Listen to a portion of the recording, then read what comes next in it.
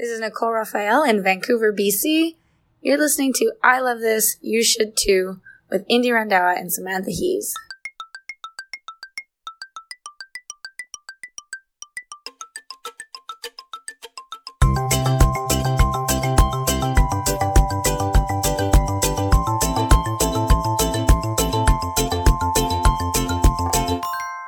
Coming to you from a very dark, very hot kitchen in the heart of Edmonton, Alberta, this is I Love This, You Should Too, a podcast. Sam was about to jump in and say, a podcast. I was. She needs to identify it as a podcast so you don't get confused. But my name is Indy Randhawa, and with me is my co-host, Samantha Hees. Hi.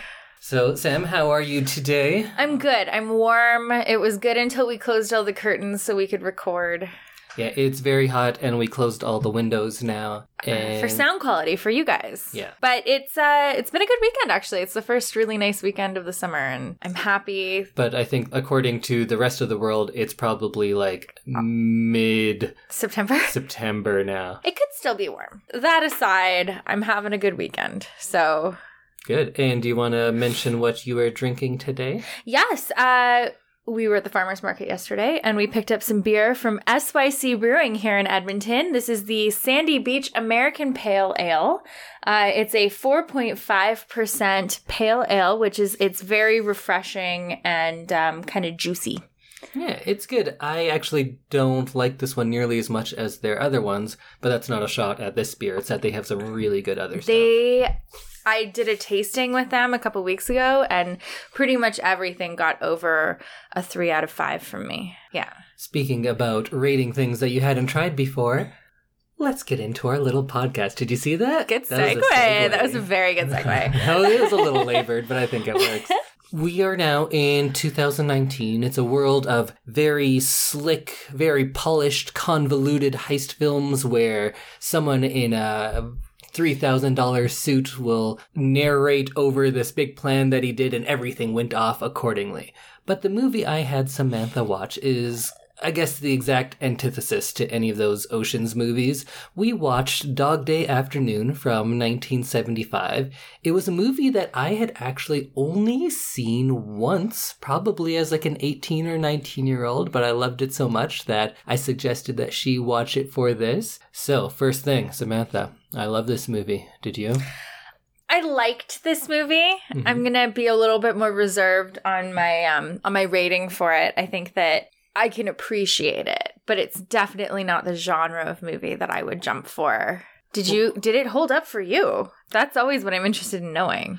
Yes. Okay. So we haven't done a movie yet that I'd consider one of my top 10 favorite movies. Mm. And this isn't in there.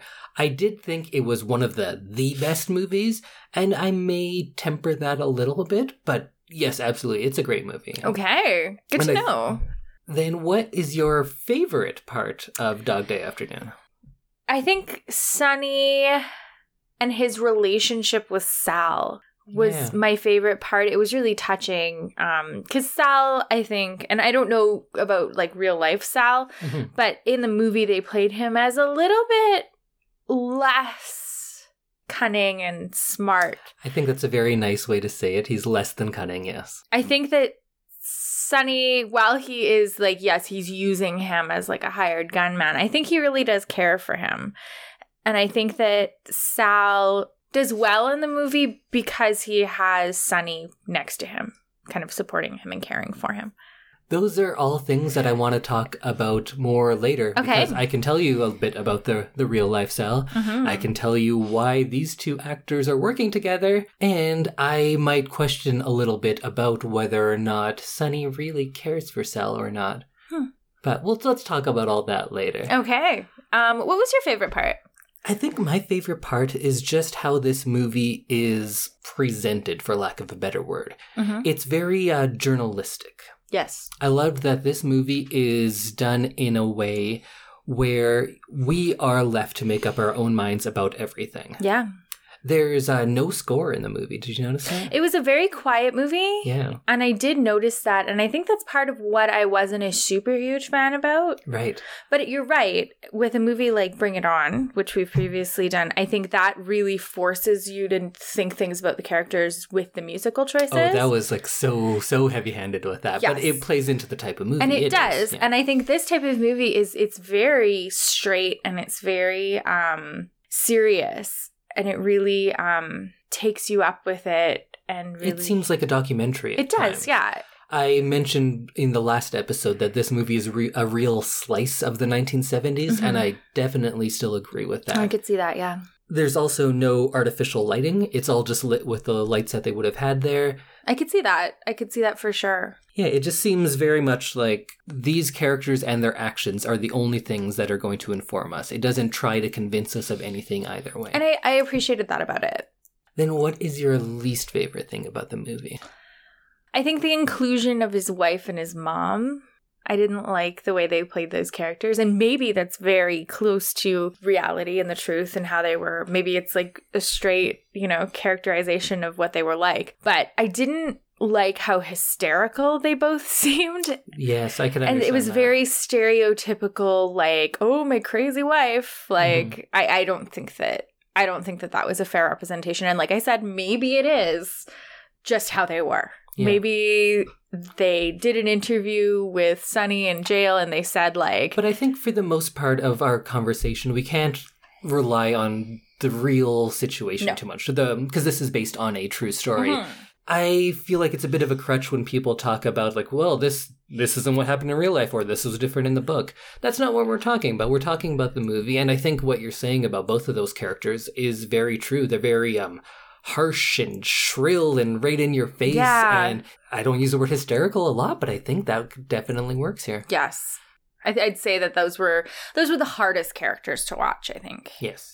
Out of everything. I think I might even agree with you for my least favorite part. The mother character was just so much and just constantly going. And I get that there are people like that. I had a less of a problem with his wife, his first wife. Yes. Because it seemed to play into the idea that Sonny has like all these things pressuring him constantly. Going on and I feel like that being elevated the way it was kind of led into his character. Although I understand what you're saying. It was at the cost of her character. Yes. That wife character was used just to further Sonny's own character development when she didn't really have too much of her own. Yes, yeah. But it was just a small part in a phone call, so I guess it's hard to get too much into that. Right. For all of these movies, it's a spoiler zone, of course. We're going to be talking about everything. But I've become aware that a lot of people will listen to these podcasts without having seen the movie, which I think you definitely should watch the movie. But in case they haven't, since you're a first-time watcher, you're maybe less invested in it. Could you tell me the story? What happens in the movie Dog Day Afternoon? So this is going to be a very bad summary of the movie. I can chime in sometimes if I feel the need. So it's August 22nd, 1973. It looks like a hot day in Brooklyn. The bank is just about to close for the day, and Sonny and Sal enter looking like patrons with a third man who runs away. Yes. Just can't do it. Then they proceed to hold up the bank way past closing time into the evening. Basically, you get to see all the people who work in the bank and their different personalities and how they deal with the situation. Well, it's a hostage situation. I was about to say, and how they deal with being taken hostage, which is different for all of them. And you also see how hot it gets in the bank and how they deal with all of the different like physical stressors that are in the situation. And then the NYPD, I guess, or the Brooklyn. I don't think Brooklyn has its own police. I think it's NYPD. NYPD, yeah. So the NYPD comes in and starts to negotiate with Sonny and Sal, mostly Sonny. And then the FBI comes in, and then they start to get some of their demands. And then the ending happens.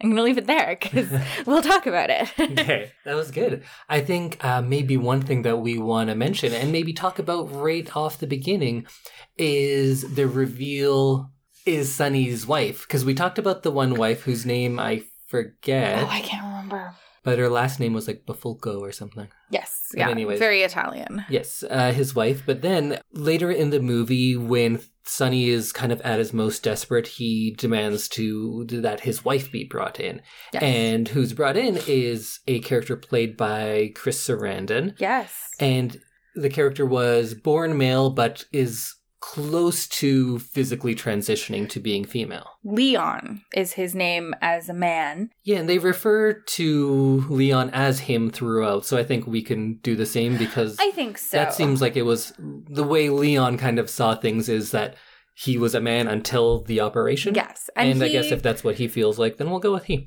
I know we said we weren't going to talk about like the historical side of this, but he did live in Brooklyn as a woman and became quite famous, actually. Later, yeah. Yeah.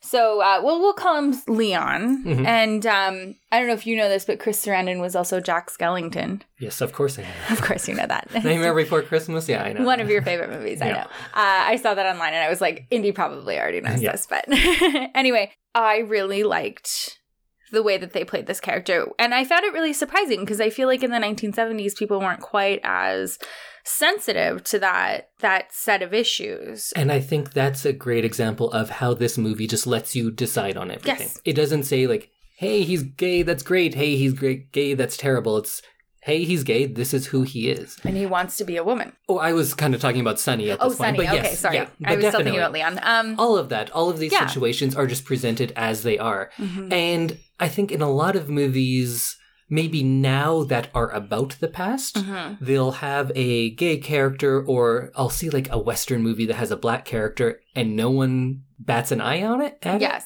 Which is strange because that would be quite remarkable for the time. So I like how they presented it here, that Sonny wasn't a gay man who did these things. Everything wasn't driven because of the fact that he was gay. No.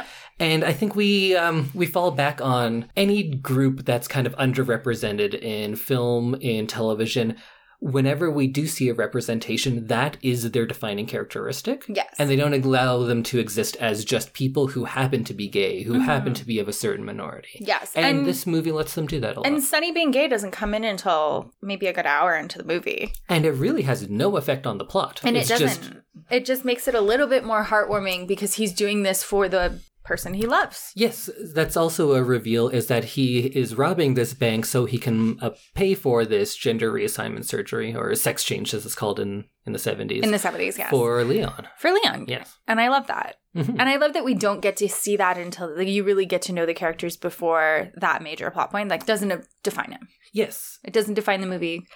And I think especially in the 70s, that if they came out and said that the lead character of this movie is gay, that would color a lot of the audience's reaction to him. I think so. And maybe having that later, having people be able to bond to this character, kind of go through this journey with him, and then discover that he's gay is like a great way. It's a great tool, because how many times have I met people who said like they got to know me and they're like, oh, you know what? You colored folks aren't so bad after all. Right? And you get to know Sonny before you realize he's gay. Yeah. One thing that I found interesting, and it's a little sad because like this is something that is very prevalent in the gay community. I liked that Sal still had a reaction to possibly being called a homosexual, because they said 2 homosexuals are robbing the bank. Yeah, and Sal has very few concerns throughout the movie, but he really But that wants is one to of them. let the news know that I'm not gay. And that's very of the time. And I like that even though they were very like light with the issue of Sonny being gay, they still were very of the time with the fact that Sal did not want to be known as gay, and he did not want to be talked about on the news as a homosexual. Yes, and even the police, they're trying to take it seriously because this is a hostage situation. I'm going to have trouble saying that. Yeah, all it's a day. hard one. There is one cop in the background who's kind of, he starts smirking when Leon is talking about how he's a woman trapped in a man's body, and he Yes. scoffs at it. But then the other cop, who's kind of in charge of it, Moretti, I believe his name is. I think so, yeah. Like, kind of calls him out on it, gives him a look, and that could be also a look that he's giving to the 1975 audience, that if you're scoffing at this, you're missing the point. There's some important stuff going on here. It's really ahead of its time in that way. Yes. I think it's still something we really struggle with. Of course, if you have a gay character in a movie, that's not so rare, but having a gay character who can exist as a character and not be like a gimmick or like a stereotypical gay character. Yeah. Or even having a gay lead in a movie that isn't about them coming out as being gay. Yes. Yeah. They can just not something have we have a pre-existing gay character that you don't need to like touch on. And when we find out through Leon's phone call with Sonny that he's been diagnosed being a woman trapped in a man's body, because this is at a time where homosexuality, I believe, was still in the DSM? I believe so, yeah. In the DSM. Throughout the 70s, and wanting to change your gender was only put out of it very recently. I'd say within the last 10, 15 years. Yeah, I think maybe even more recently. Maybe even more recently that we want to think. But something that wasn't treated as mental illness at the time was PTSD, which I would argue that both Sonny and Sal are suffering from. Absolutely. Because after the Vietnam War, they were both veterans. And I think that they were very much affected by what a lot of veterans back then were affected by, which was PTSD. And they got dropped back into their normal day lives and expected to just live normally. And go back to your life. I like how it plays out with the two characters, because Sonny, it seems like he has a definite aversion to violence, which sounds crazy because he's robbing a bank with a gun, but he definitely does not want to hurt anyone. No. He just wants to get what he needs, which is money. And he wants to leave everyone. I mean, he orders them pizza and Coke and make sure that they have things so that they don't get ill or have any kind of bad experience other than the bank robbery. So let's talk about how the movie starts off, which I love, because it starts off very much like a documentary. It's just shots of things happening in New York City. I liked that view of New York City. Because it's not a New York that we know about. The Post, even after Giuliani kind of changed New York, things were all very different. But this seems like this is a dirty New York City. This is a dangerous city. Yes. This is a city where the state bird is a pigeon with a switchblade. This New York looks scary and grimy. It does. And it comes throughout the movie, too. I think that's something that you gain from having the movie made so quickly after the event happened. And I think that the movie really benefits from that. Yeah, but just think of how strange of a choice that is. If we had a movie now, which we are having movies about Steve Jobs or whoever, things that are happening in relatively recent memory. But we definitely don't set it up that way. You wouldn't see a movie like that with just shots of people in malls, people down on the street. Just doing stuff. Because we just kind of take it for granted. this is the time, so of course. That's what it looks like. But it's like Dog Day Afternoon was almost knowing that it would be kind of a classic. And that people would be watching this for years to come. Yeah. Or just that it is that real, truly journalistic style, and it's setting its characters up, its plot up, not by telling you a lot, because it doesn't. It gets right into it. But just showing you this is what the city looks like. Yeah. And I think that first part is the only time where the director really ever tries to show us something. The only time he really tries to say something specific, because those shots are always intercut. There's someone who's very well off, and then someone who's not. And that's kind of the struggle that's really at the heart of this movie, even more so than Sonny and the police. Is the money versus... Yeah, the haves versus the have-nots. It's a good way to put it. And that's set up really nicely through those shots going back and forth. Yeah. I have a question. The flower box with the gun. Yes. Is that in another movie, or do I know that from Dog Day Afternoon? That's just a thing that's in many, many movies. Okay. Yes. Okay. Because I recognized that while we were watching the movie, and I was like, I'm pretty sure I know this, idea. Yeah, I think it's in many movies and also in real life. It's happened a lot, because how else do you get a large gun into a bank but in a flower box? Very true. Anyway, that was something that I was thinking about while we were watching the beginning of the movie, was because I felt like I'd seen that before, but I wasn't sure if maybe I had seen this movie before and just kind of forgotten about it, or if that was just something that people people do when they're robbing a bank. This may be like a 14-year-old Samantha was like, you know what, I'm going to watch Dog Day Afternoon today. I doubt it. But I loved how quickly the movie starts off. Because like you say, we have those shots of the city, and then Sonny's in there and he's robbing the bank. Yes. We have one character that leaves right away, which I think is also like really funny. That's funny. And it starts off... Well, let me ask you as a first-time watcher, in that first sequence, what kind of a movie did you think you were watching? And is it the same movie that you got later on? I think that I was a little thrown off from the, like, kind of the trip through New York City that you get at the beginning. Mm-hmm. And it looked a little bit lighter than what you immediately get into, which is the bank robbers walking into the bank and robbing the bank. And, like... I think I was a little thrown off by that. Yeah, I think at the beginning it plays like a comedy for the most part. It does, with the music and everything and the shots, and it felt... Oh, no, I'm saying even like once the robbery starts, it plays like a comedy. Oh, like him getting the gun out of the box? Yeah, so he can't get the gun out of the box. One of the robbers is like, I can't do this, I have to go. And then Sonny's like, well, leave me the keys. And the guy's like, well, how will I get home? And he goes, well, you take the subway. Just I need the car. Like that kind of stuff plays like a comedy. It does. He's jumping up to spray the security cameras, but because he's 5'7" Al Pacino, he can't get up there. Yeah. So he's jumping up and down trying to spray the security cameras. Then once he has the hostages, someone's husband calls and asks, will she be home for dinner? So all of these things are like really play very light and funny. Like I laughed out loud. I did too. And one of my favorite lines was "Watch your language." Oh yeah, because someone says the F word. I think. Yes, Sonny's swearing a lot. And suddenly they're like, "Watch your language." And he's very apologetic. Yeah, he's like, "Well, sorry. I say what I feel. I'm really amped up." And yeah, he is very amped up. And I think that also brings him down to more of a straight, like the comedy kind of dies at that point. I feel think very soon after that, Sal has a line where he says, like, remember what we said about just throwing bodies out of here? I'm ready to do it. I'll do it. Yeah. That's the point where you're like, oh, I forgot. Yeah. I forgot that people could die. This is a crime. Yes. Yeah. I thought, just going back to the gun out of the box, him getting it out of the box was like the least smooth thing I've ever seen. Yeah, and it was funny. Perfect. It was super funny. A lot of the movie was improvised. Oh, really? I could see that, actually. And it makes perfect sense why a movie like this would be, because they're trying to make it that journalistic documentarian style. Right. There are several instances where people stumble over their words, which just makes it seem more real. Like they'll say, yeah, I mean, no. And they'll say something and they go, no, what I meant was. And it does sound very like interview, like on the spot kind of. Yeah, because they're not saying these set lines. There's no big speeches and things. No. Yeah. In our pre-episode, we talked about the Attica riots. Yes.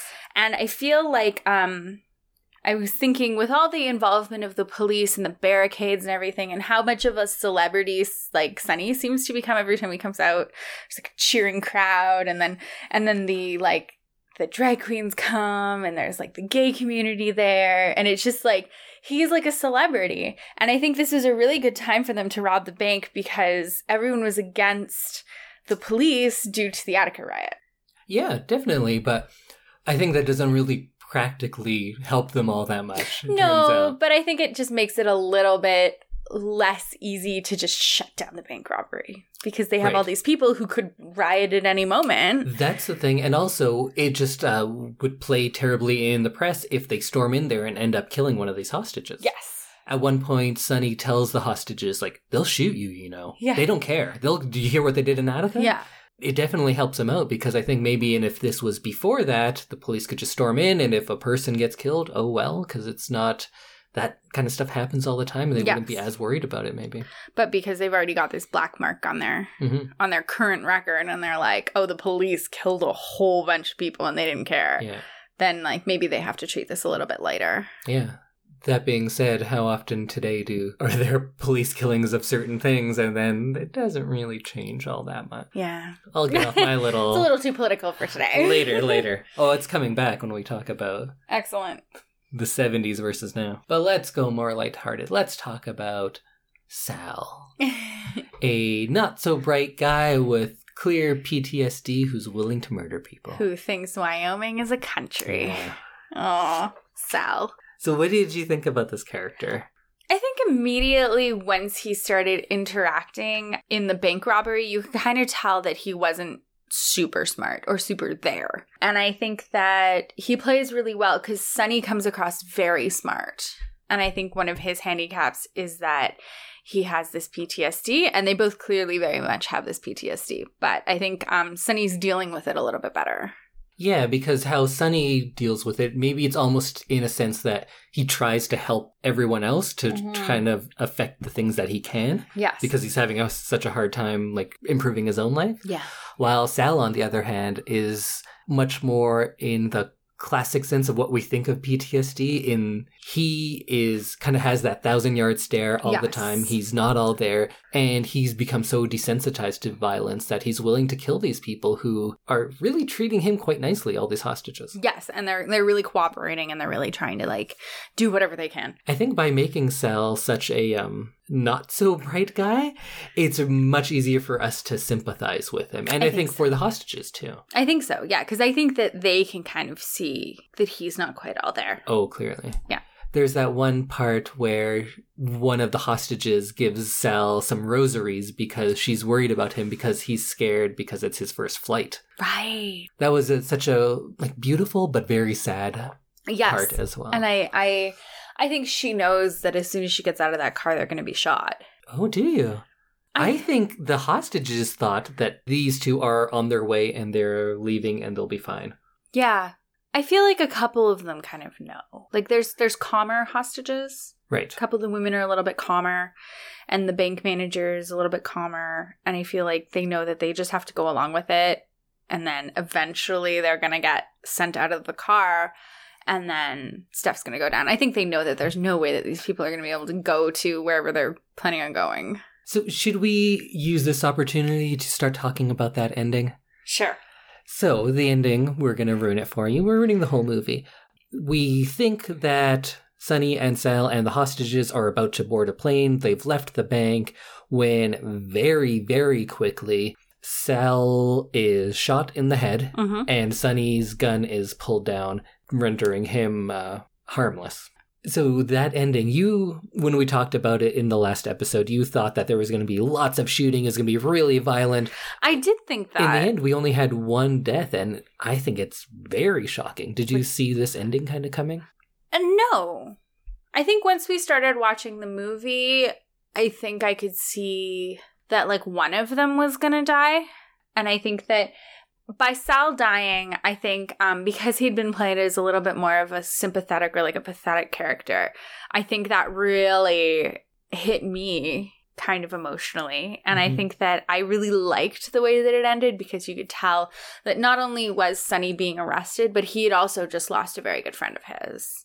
And he really was feeling how they'd failed, how they'd, like, it wasn't the outcome he wanted, and how he was currently, like, his life was pretty much over because he was going to jail. Oh, interesting, because I felt that Sonny didn't necessarily care all that much about Sal at points. Oh. So there's at one point before they leave that I think it's the FBI boss guy, he says to Sonny, "Don't worry, we're going to take care of Sal. Right. When it goes down, don't you worry about it, we'll take care of Sal." And then Sal asks Sonny, "What did they say?" And he's like, "Oh, yeah, nothing. It was about where they're going to drive the bus in." Right. So I think he knows that if he sacrifices Sal, he might get out alive. He might get out alive. And I kind of felt at the end there, like, definitely he was upset about it, but it was more of I failed at this, I fail at everything, at all these people that were depending on me, and I failed everyone. Of course, Sal being one of them, but I don't think it was as much of, like, oh, my good friend Sal is dead. I don't think he had that kind of guilt on him. But we're reading all of this from just Al Pacino sitting in a car, and all he says is, "Don't shoot me." And I think that's kind of can speak on how great Al Pacino was in this, which we'll talk about when we talk about Sonny. But at the ending, I really liked how, just like the rest of the movie, it was very stark, there's no music, and the credits continue to roll over this crime scene. It ends with, once Sal gets shot, Sonny just puts up his hands and goes, "Don't shoot me." Yeah, I'm done. And that's it for the rest of the movie. Yeah. And then he just sits there in silence, and he's arrested, and credits roll over the scene, which was super sad. It was very sad. It was a very sad ending to the film, and it makes them seem very human. So let's go back to Sal just a little bit. Sure. So his character was very much a soldier. He's maybe the perfect soldier in the sense that he doesn't want to think for himself. He doesn't want to ask questions, but he'll do exactly what he's told. Yes. And he is willing to be very brutal if he needs to. That's a good way to put it. Because yes, he is willing to do whatever Sonny asks him to do. And he occasionally kind of speaks up and speaks his own mind, but then is very quickly in check and like ready to go back to like, whatever you need, boss. Yes. I liked how Sal was wearing a suit. They both come in suits. Yeah. Sal keeps his on the entire time. Yes. His tie's done up the entire time because he's business. While Sonny, on the other hand, first the tie's gone, then the shirt's gone, and he's like all disheveled, and you can see the stress on him throughout.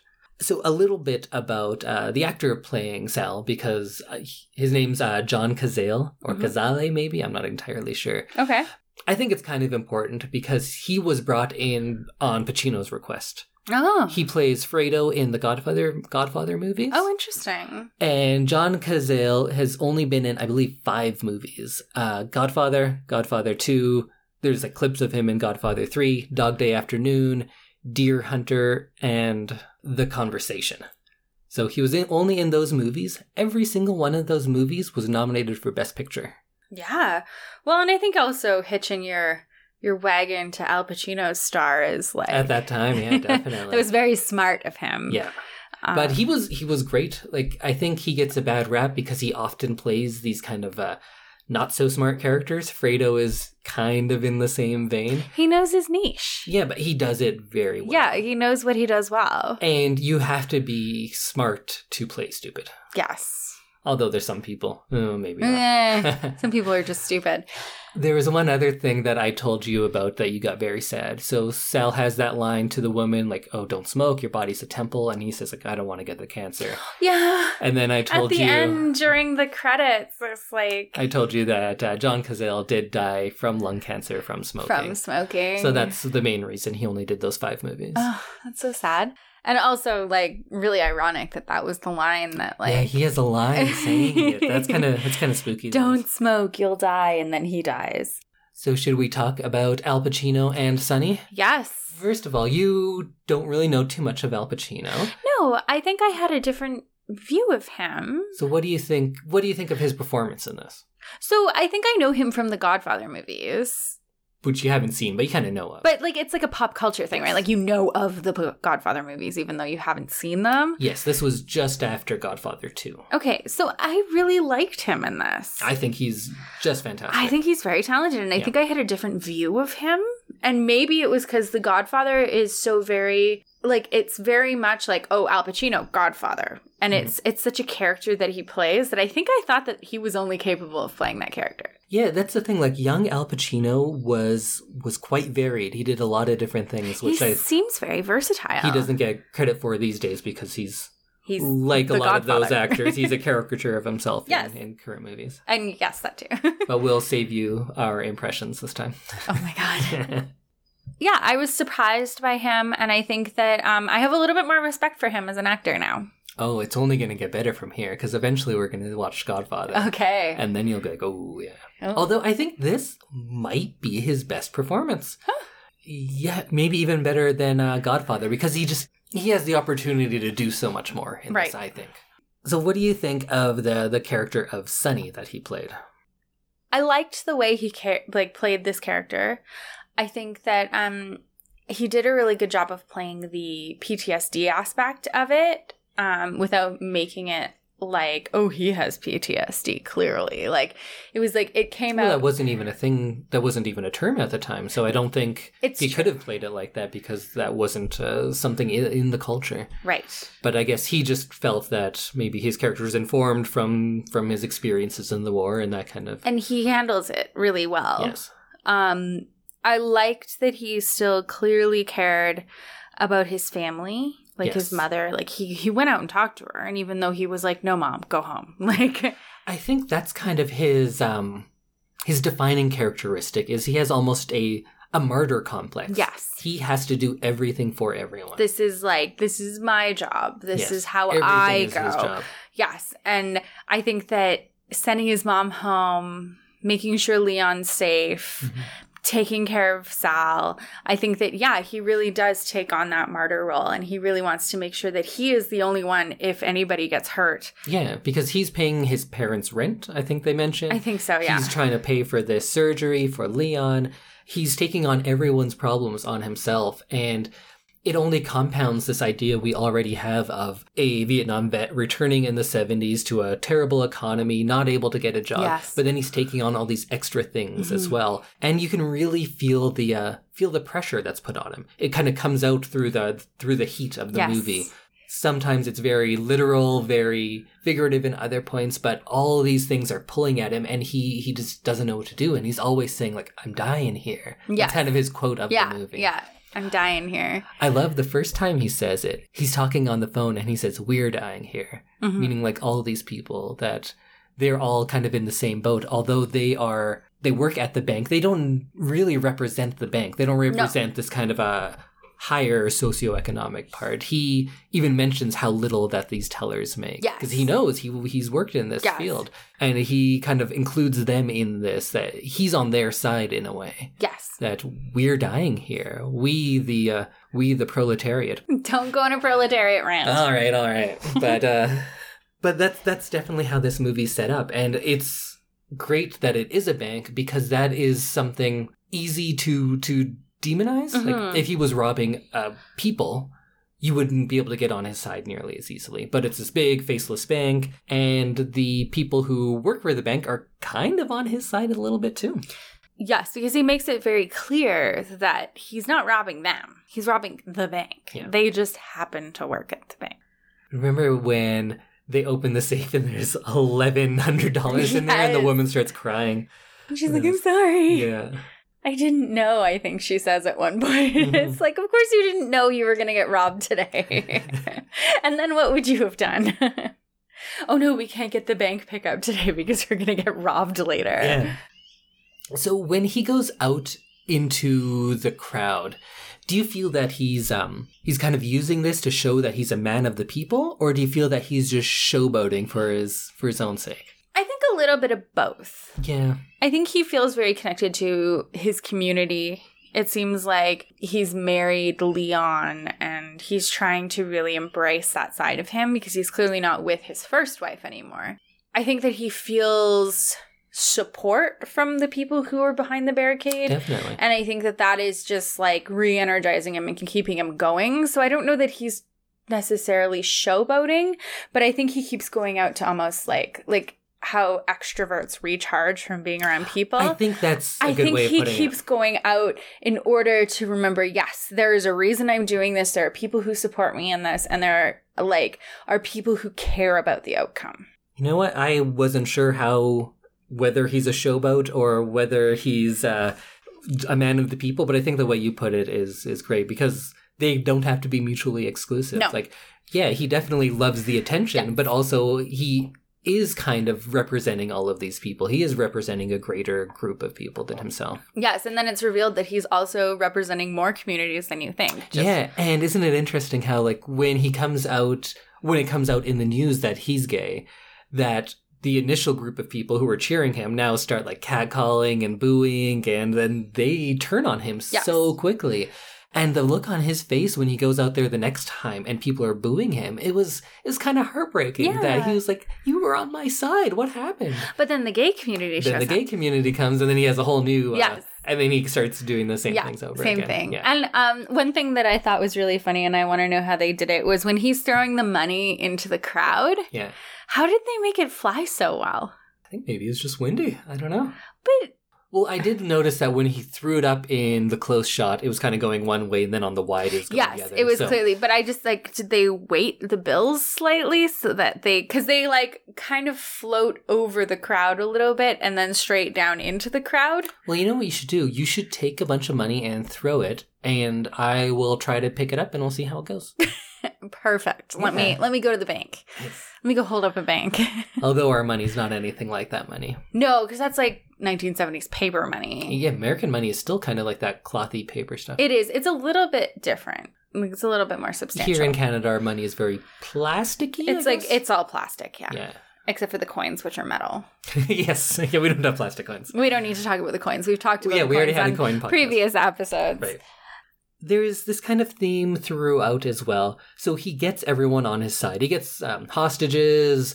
The people outside the bank are all on his side, but he gradually gets rejected by everyone as well. Yes. So the one crowd turns on him when it's revealed that he's gay. He says he really needs to talk to Leon, but in the end, Leon, not to any fault of his own, but is kind of just like, I don't want to have anything to do with this, yes. Which is very fair, but it's still really disappointing for Sonny. Yes. So that's the point where he goes and calls his first wife, and that goes terribly. And then the only people he has left are Sal and the hostages. And that's when the bank manager just says, like, I wish you had never come here at all. Mm-hmm. And it's crazy that in a situation where he has all of them at gunpoint, this is the first person who's really been outwardly negative to him. Yes. And it kind of hurts his feelings. It does. Yeah.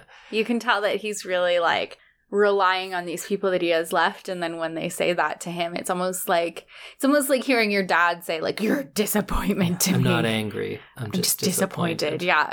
And so I really think that he starts to think of the hostages as family. Yes, yeah, because they're definitely like on his side. People, yeah, because they're cooperating with him. And all he has left at the end is Sal, and ultimately, maybe not truly, but he kind of rejects Sal. Yeah. Sad. So like I was saying, this one is based on a true story, and usually you're not a big research person, but I think you did do some research on this. I did. I really like the story of this movie, so I ended up actually doing a lot of research, and I was surprised how many, like, famous people were in this that I didn't know. Okay. Oh, the research on the movie itself. On the movie itself, and then also on some of the things that happened. Okay. I don't want to take away too much of your thunder, but I probably know a good bit of the movie-related stuff. Oh, I know. And also, I have watched a documentary on the true story as well. Of course you have. But let's talk. So I was reading about John, who Sonny is based off of, and he said that the movie was only 30% true. That's what he said, but if you read articles and you watch actual footage, because footage of all this exists, yes, it seems much more close to than 30%. Interesting. But he also said that he loved Al Pacino and Chris Sarandon's portrayal, and that they got it. They got it, yeah. And that he was really happy that they were selected for those roles because they really seemed to portray it properly.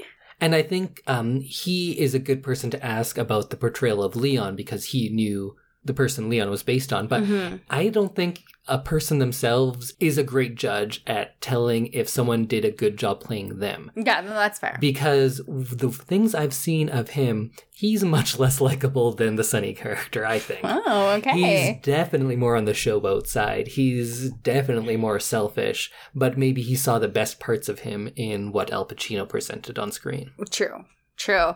And he only served 5 out of 20 years. Yes, yeah. And then he was out, and then he got thrown back in jail for parole violations. Oh, that I didn't know about. He ended up serving a lot more time just because he kept violating his parole.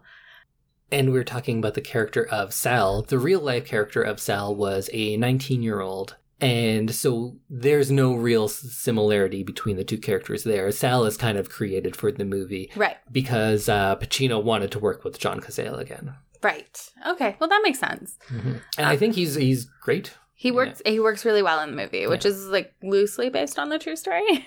I think it's pretty close from what it seems like. Right. I guess the characters might be like... Yeah, maybe Sal is a little different. That one we don't hear too much about. No. I hear the Leon one was pretty spot on. Yes. A lot of the hostages and things like that were pretty close. The mother... There's a lot about the mother in this documentary called The Dog, and the mother just seems like a real saint, actually. Oh, really? And it's a shame that she's portrayed that way. Yeah, I would like to know more about her. Maybe we'll have to watch this documentary. So later on in life, John Wadowitz, I think is the real name of of the guy. He became a much more outspoken, almost ambassador for the gay community of New York. And some of the best things he did, because he did a lot of pretty shitty stuff, yes. But the best things he did was to kind of introduce people who were coming out into this society and trying to find safe spaces for people who didn't have many. His mother would often cook spaghetti dinners for all of these people who just had nowhere else to go. Interesting. Yeah, so she seemed like a really good person. That's amazing. Yeah, but and I like that. That's amazing, but then he also talks about like, oh, I would be the first one to introduce him because then I know I'd be the first one to be able to have sex with him. Ew. He's like he's real gross, actually. That's real gross. It gets much worse. I don't like that. And I don't know that I want to know any more about it. He's not a charming man, but he's a complex guy, and I don't think he's a bad guy. Throughout this documentary often says like, oh, I'm a pervert, so, and then he goes and talks about these things that he does, and he kind of has ways about manipulating people, which is pretty shady, but... Yeah, he's no longer alive, so... Yeah, he passed away from cancer, actually. Yes, yeah. And the person that Leon is based off of actually died of AIDS. Yes, yeah. But she did go through... This is one good part. So This is before the laws that were... I think came from the Son of Sam case, where you're not allowed to profit from your crimes. Yes. By selling books or movies. This is before that. So he did get paid for the movie. He got paid, and then there were some discrepancies, and he took... whoever the producers were to court, got more money, and he did pay for the operation for, his name wasn't Leon, but she became Elizabeth, maybe? Elizabeth Eden. Yes, Elizabeth Eden. Ernie, yes. I think it was first. Oh, okay. Yeah. And then Elizabeth Eden had a kind of a celebrity of her own, and she was on a lot of TV shows and was very well known. One other little fun fact from the real story is the day of the robbery, they being Sonny and Sal and the one other guy who I forget. They went and watched The Godfather starring Al Pacino for a little, like, kind of to get themselves psyched up for a robbery. Oh, yeah. That's ironic, because then The Godfather ended up playing. How appropriate. Yeah, interesting. There are a lot of things that the director took out of the movie because he thought it was too crazy that people wouldn't believe it. It would take away from the sense of reality if they followed the real story that much. Right.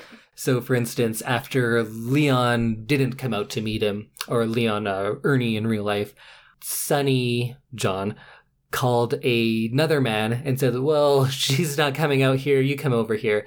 And it was a gay man who he had some relationships with, and they made out on the street and things like that. Oh. And there's a lot of photos from the actual wedding, which were Sidney Lumet, I'd say Lumet, but I think he says Lumet, the director, took out because he thought they were just so crazy that people wouldn't think it was real. Just like too much. Yeah.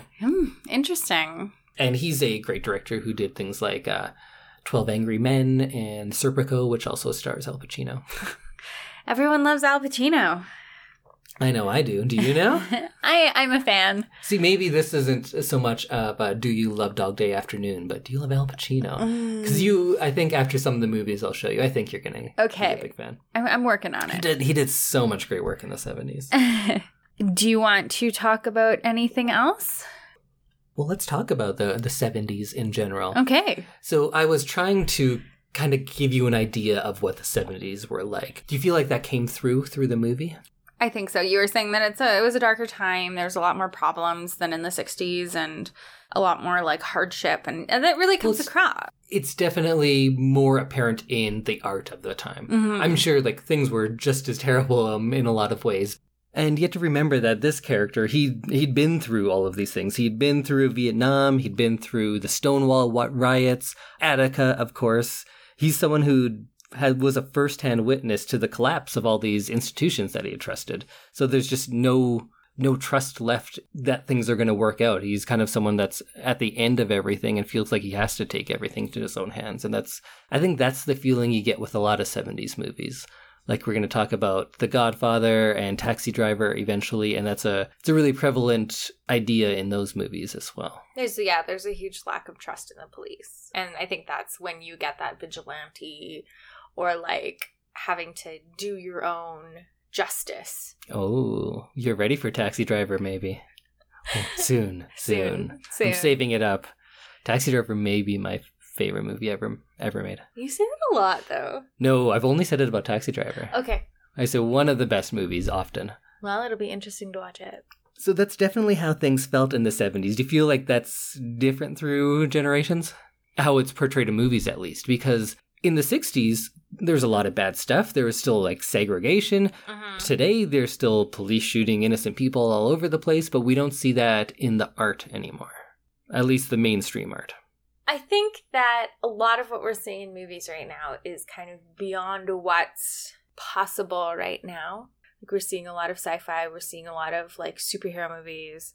And I think it's less, like, vigilante kind of taking the law into my own hands and more like, what if there was a person who would protect us? It's more hopeful. It's more hopeful. Like, there could be someone out there like the Marvel Universe or Batman or any of those guys who might come around and, like, help you out where, like, the government or the police can't. I think that was present in the 80s as well. It seems like there was a definite switch, like, right around 1981 when things like Rocky, and I guess Star Wars is a bit earlier, but you get a lot more escapism to deal with this. Absolutely. In the 80s, more you magic, had like more like things that can not be explained with present day stuff. In the 80s, you had the underdog. Like, anyone can make it. You can make it out of your poverty, and you could be just like Rocky. And now we have, like, well, maybe Captain Marvel will come and save you. Yes.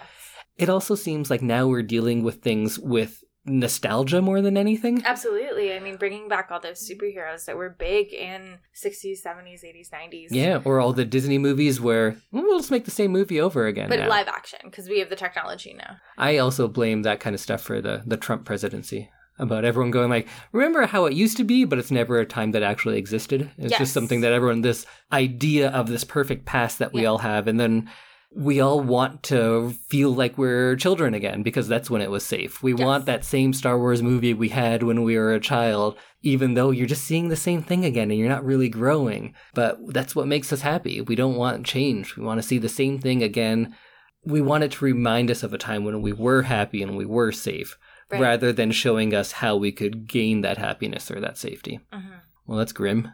Oh, well, this is a low note. Yeah, but that's a perfect note to end a movie from the 70s on. Because they didn't end with a lot of hope. I'll probably tell this story once we eventually get to The Godfather, but I remember my film professor when we were talking about The Godfather, how the way it ends, you'll see, but it's a low note. And people in the crowd stood up and applauded at that. Not the movie in a whole, but like what happened at the end, because they thought like, yeah, that's how it should be. When in reality, it was like, no, this is a terrible thing. And that's the time, I guess. And I think we get that now too. I'm always surprised when movies end where the, like, protagonist doesn't get what they want in the end.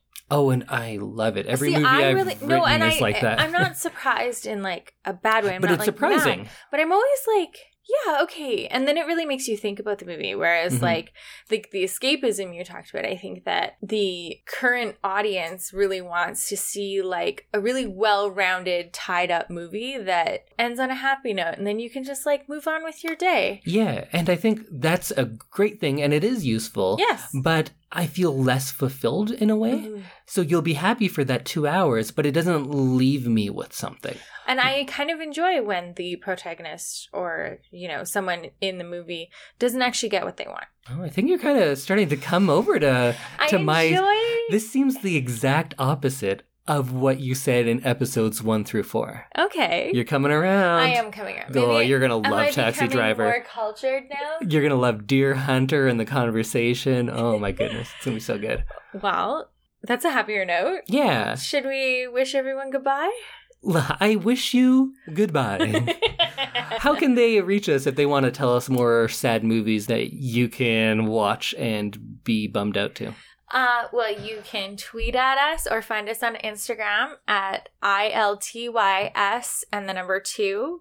And I also just started tweeting. So I'm very excited about our Facebook page because it's easier to post to Facebook than it is to the other. The other two have, like, really weird requirements. And so you can find us on Facebook at I Love This You Should Too -podcast, or you can email us. and not use social media at I love this, you should, and the number 2 at gmail.com. Really, if you just search I love this, you should 2 podcast, you're going to find us. You'll find us. Yeah. Both of us. On the internet. Out there. For everyone. Oh, I'm public domain now. I had no idea. All right. Well, that was a lovely conversation. I loved it. Did you? Oh, no. I did too. That's the one. Sorry. All right. Goodbye, everyone. Goodbye. Good night. Good morning. No. Just one. Pick one. Go. Good day. Fine.